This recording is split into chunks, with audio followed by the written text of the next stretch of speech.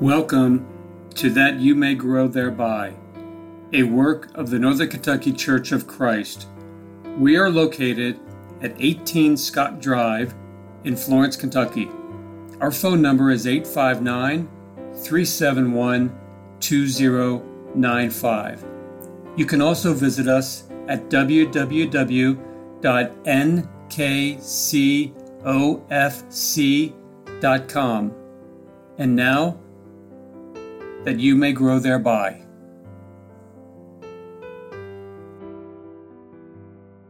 Thank you for listening to That You May Grow Thereby. My name is Greg Littmer. I'm one of the elders of the Northern Kentucky Church of Christ, and for today's episode I want to talk to you about a little help for the home. This past week I counted up, and we have 65 households represented in this congregation, and that includes those single adults who are part of our family at Northern Kentucky.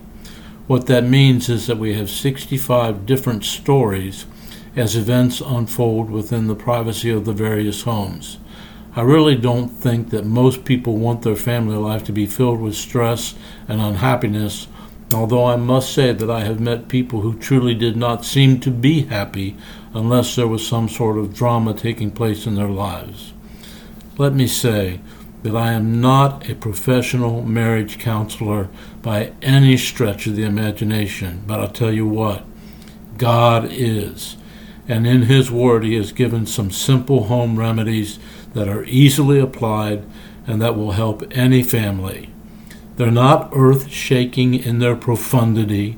They're just practical ideas that will help to make every family happier and closer. Let's just see if we don't all agree with God that these little jewels of wisdom from the book of Proverbs, when put into practice, will make a family much happier and the home a much more pleasant place to be. First of all, keep a cheerful attitude. Let's consider Proverbs 17, verse 22. It tells us a joyful heart is good medicine, but a broken spirit dries up the bones. What is good medicine for the home? First of all, a joyful or cheerful heart. There are few things in life as tiring and depressing than to come home to a critic who can find nothing good in you or in life in general. I have known both spouses and children who avoided going home after work or after school because they knew what they were going to find there. A critical and unhappy situation, regardless of what the day had brought about. If a person finds it hard to be happy or stops trying, that person will find it hard to help others find much joy in their company either. Even those who are clinically depressed can find the needed help if they will try. The idea, and it is not always easy, is to have a cheerful heart. 2 chapters earlier in Proverbs, back in chapter 15 and verse 13, we find, a joyful heart makes a cheerful face, but when the heart is sad, the spirit is broken. Solomon's point is simply that what we are on the inside shows on the outside, and a person with a cheerful heart shows on the outside. This must be true because on occasion when I have been feeling not particularly well, people will ask me what's wrong, or they'll ask Vicky what's wrong with Greg, even when I feel like I'm being just perfectly normal. I know when I'm around a person with a joyful countenance, that tends to rub off a little bit on me. I live with that kind of person, and home is frankly where I most want to be. I know when I get home I'm going to be encouraged. I know I will be greeted with smiles of contentment, even when content is not how I would exactly describe myself at the time. I know that regardless of life's struggles, and life does have struggles, this person that I live with is going to be upbeat. Just look 2 verses down at verse 15. All the days of the afflicted are bad, but a cheerful heart has a continual feast. It really is a matter of perspective, how we look at things. Just think of the possibilities this kind of attitude brings.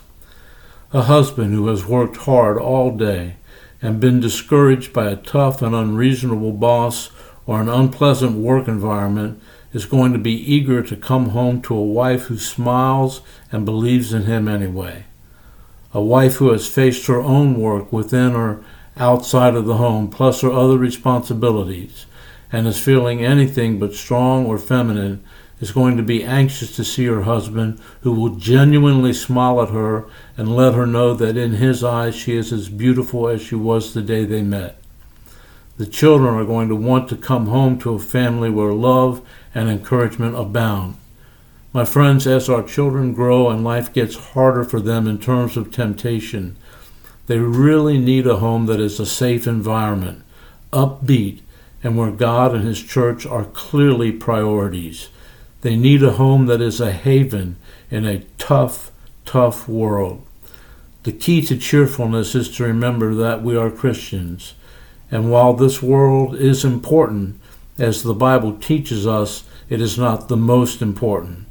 Personally, I believe that Romans chapter 8, verse 28, which says, "And we know that God causes all things to work together for good to those who love God, to those who are called according to His purpose," I believe that is misapplied and given a larger application than it was meant to have.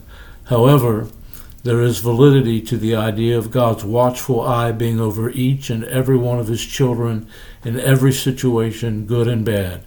I know that is true, and therefore we can truly believe and practice Philippians chapter 4 and verse 4, which tells us, "Rejoice in the Lord always.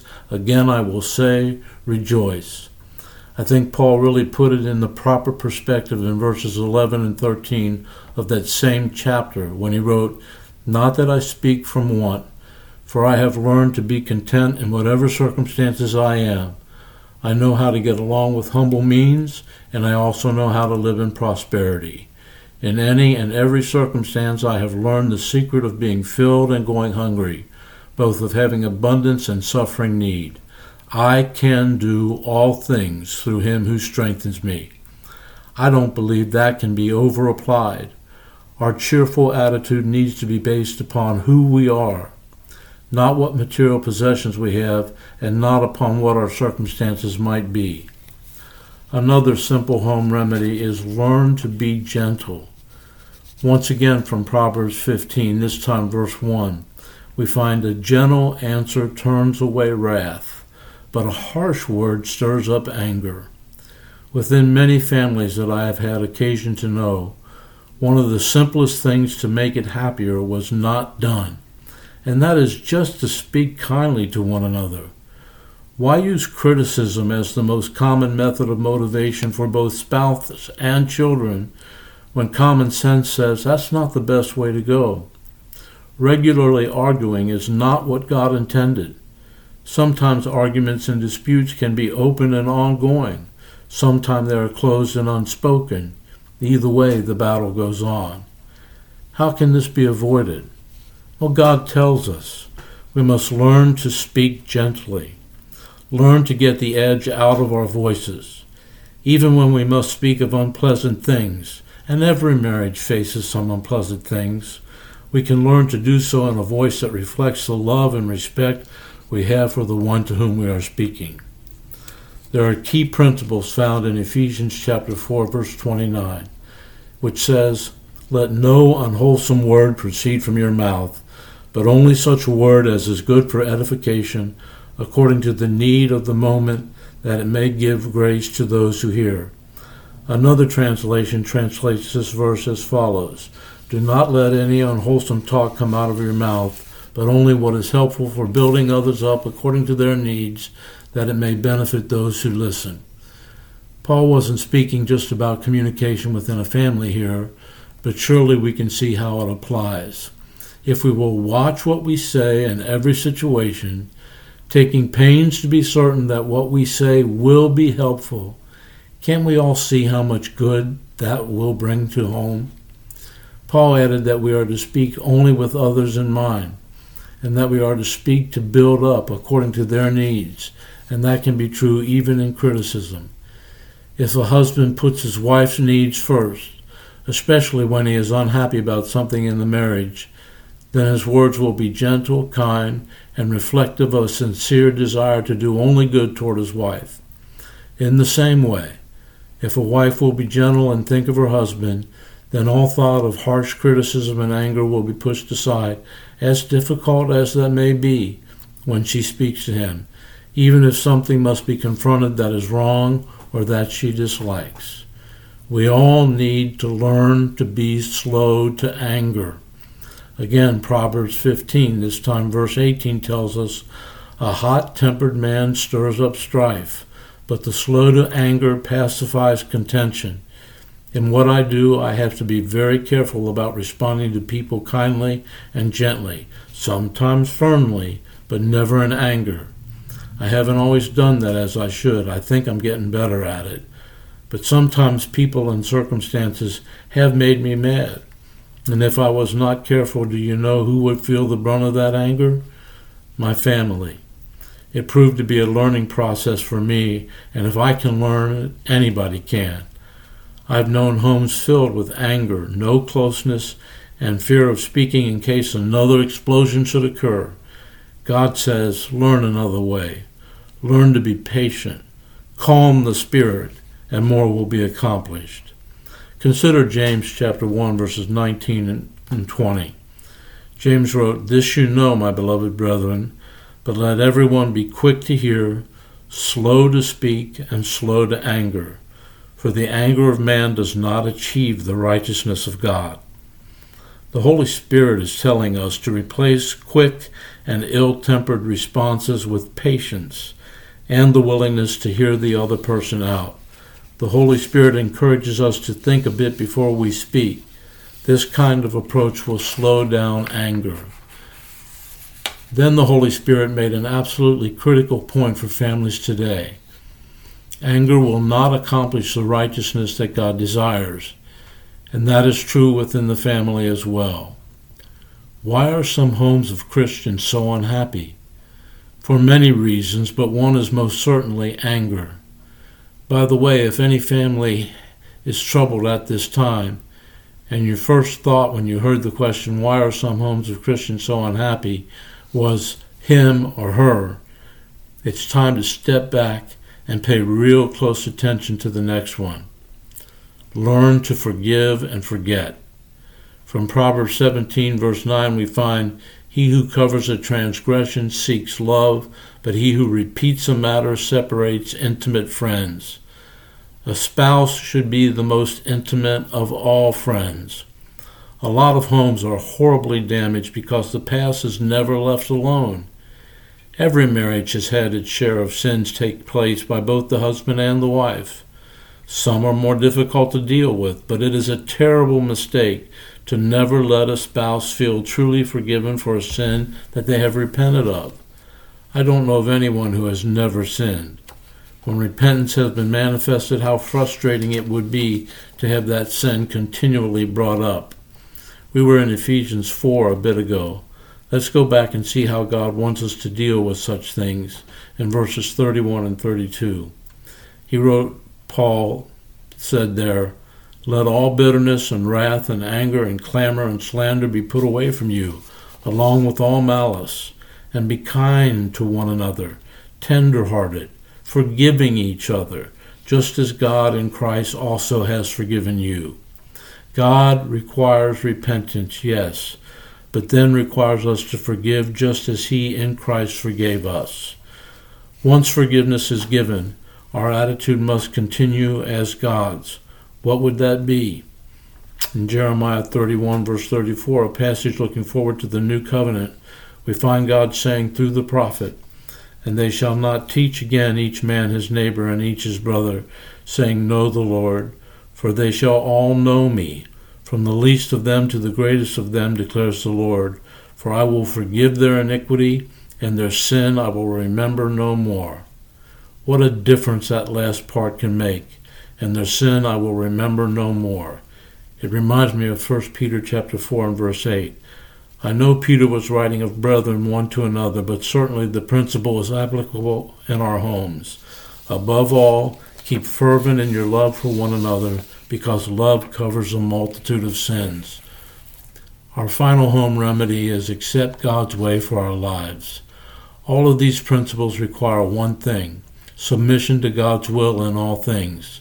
After all the talk is done, all the counseling has been had, it all boils down to Ecclesiastes chapter 12, verses 13 and 14. The conclusion, when all has been heard, is fear God and keep his commandments, because this applies to every person. For God will bring every act to judgment, everything which is hidden, whether it is good or evil. This submission is not merely found in accepting God's will about repentance and baptism, although both are commanded. This submission goes beyond how often we assemble, and whether we use an instrument in worship, although God has made his will known about such things. It is even more basic than that. Can we submit to God and learn to have a cheerful heart?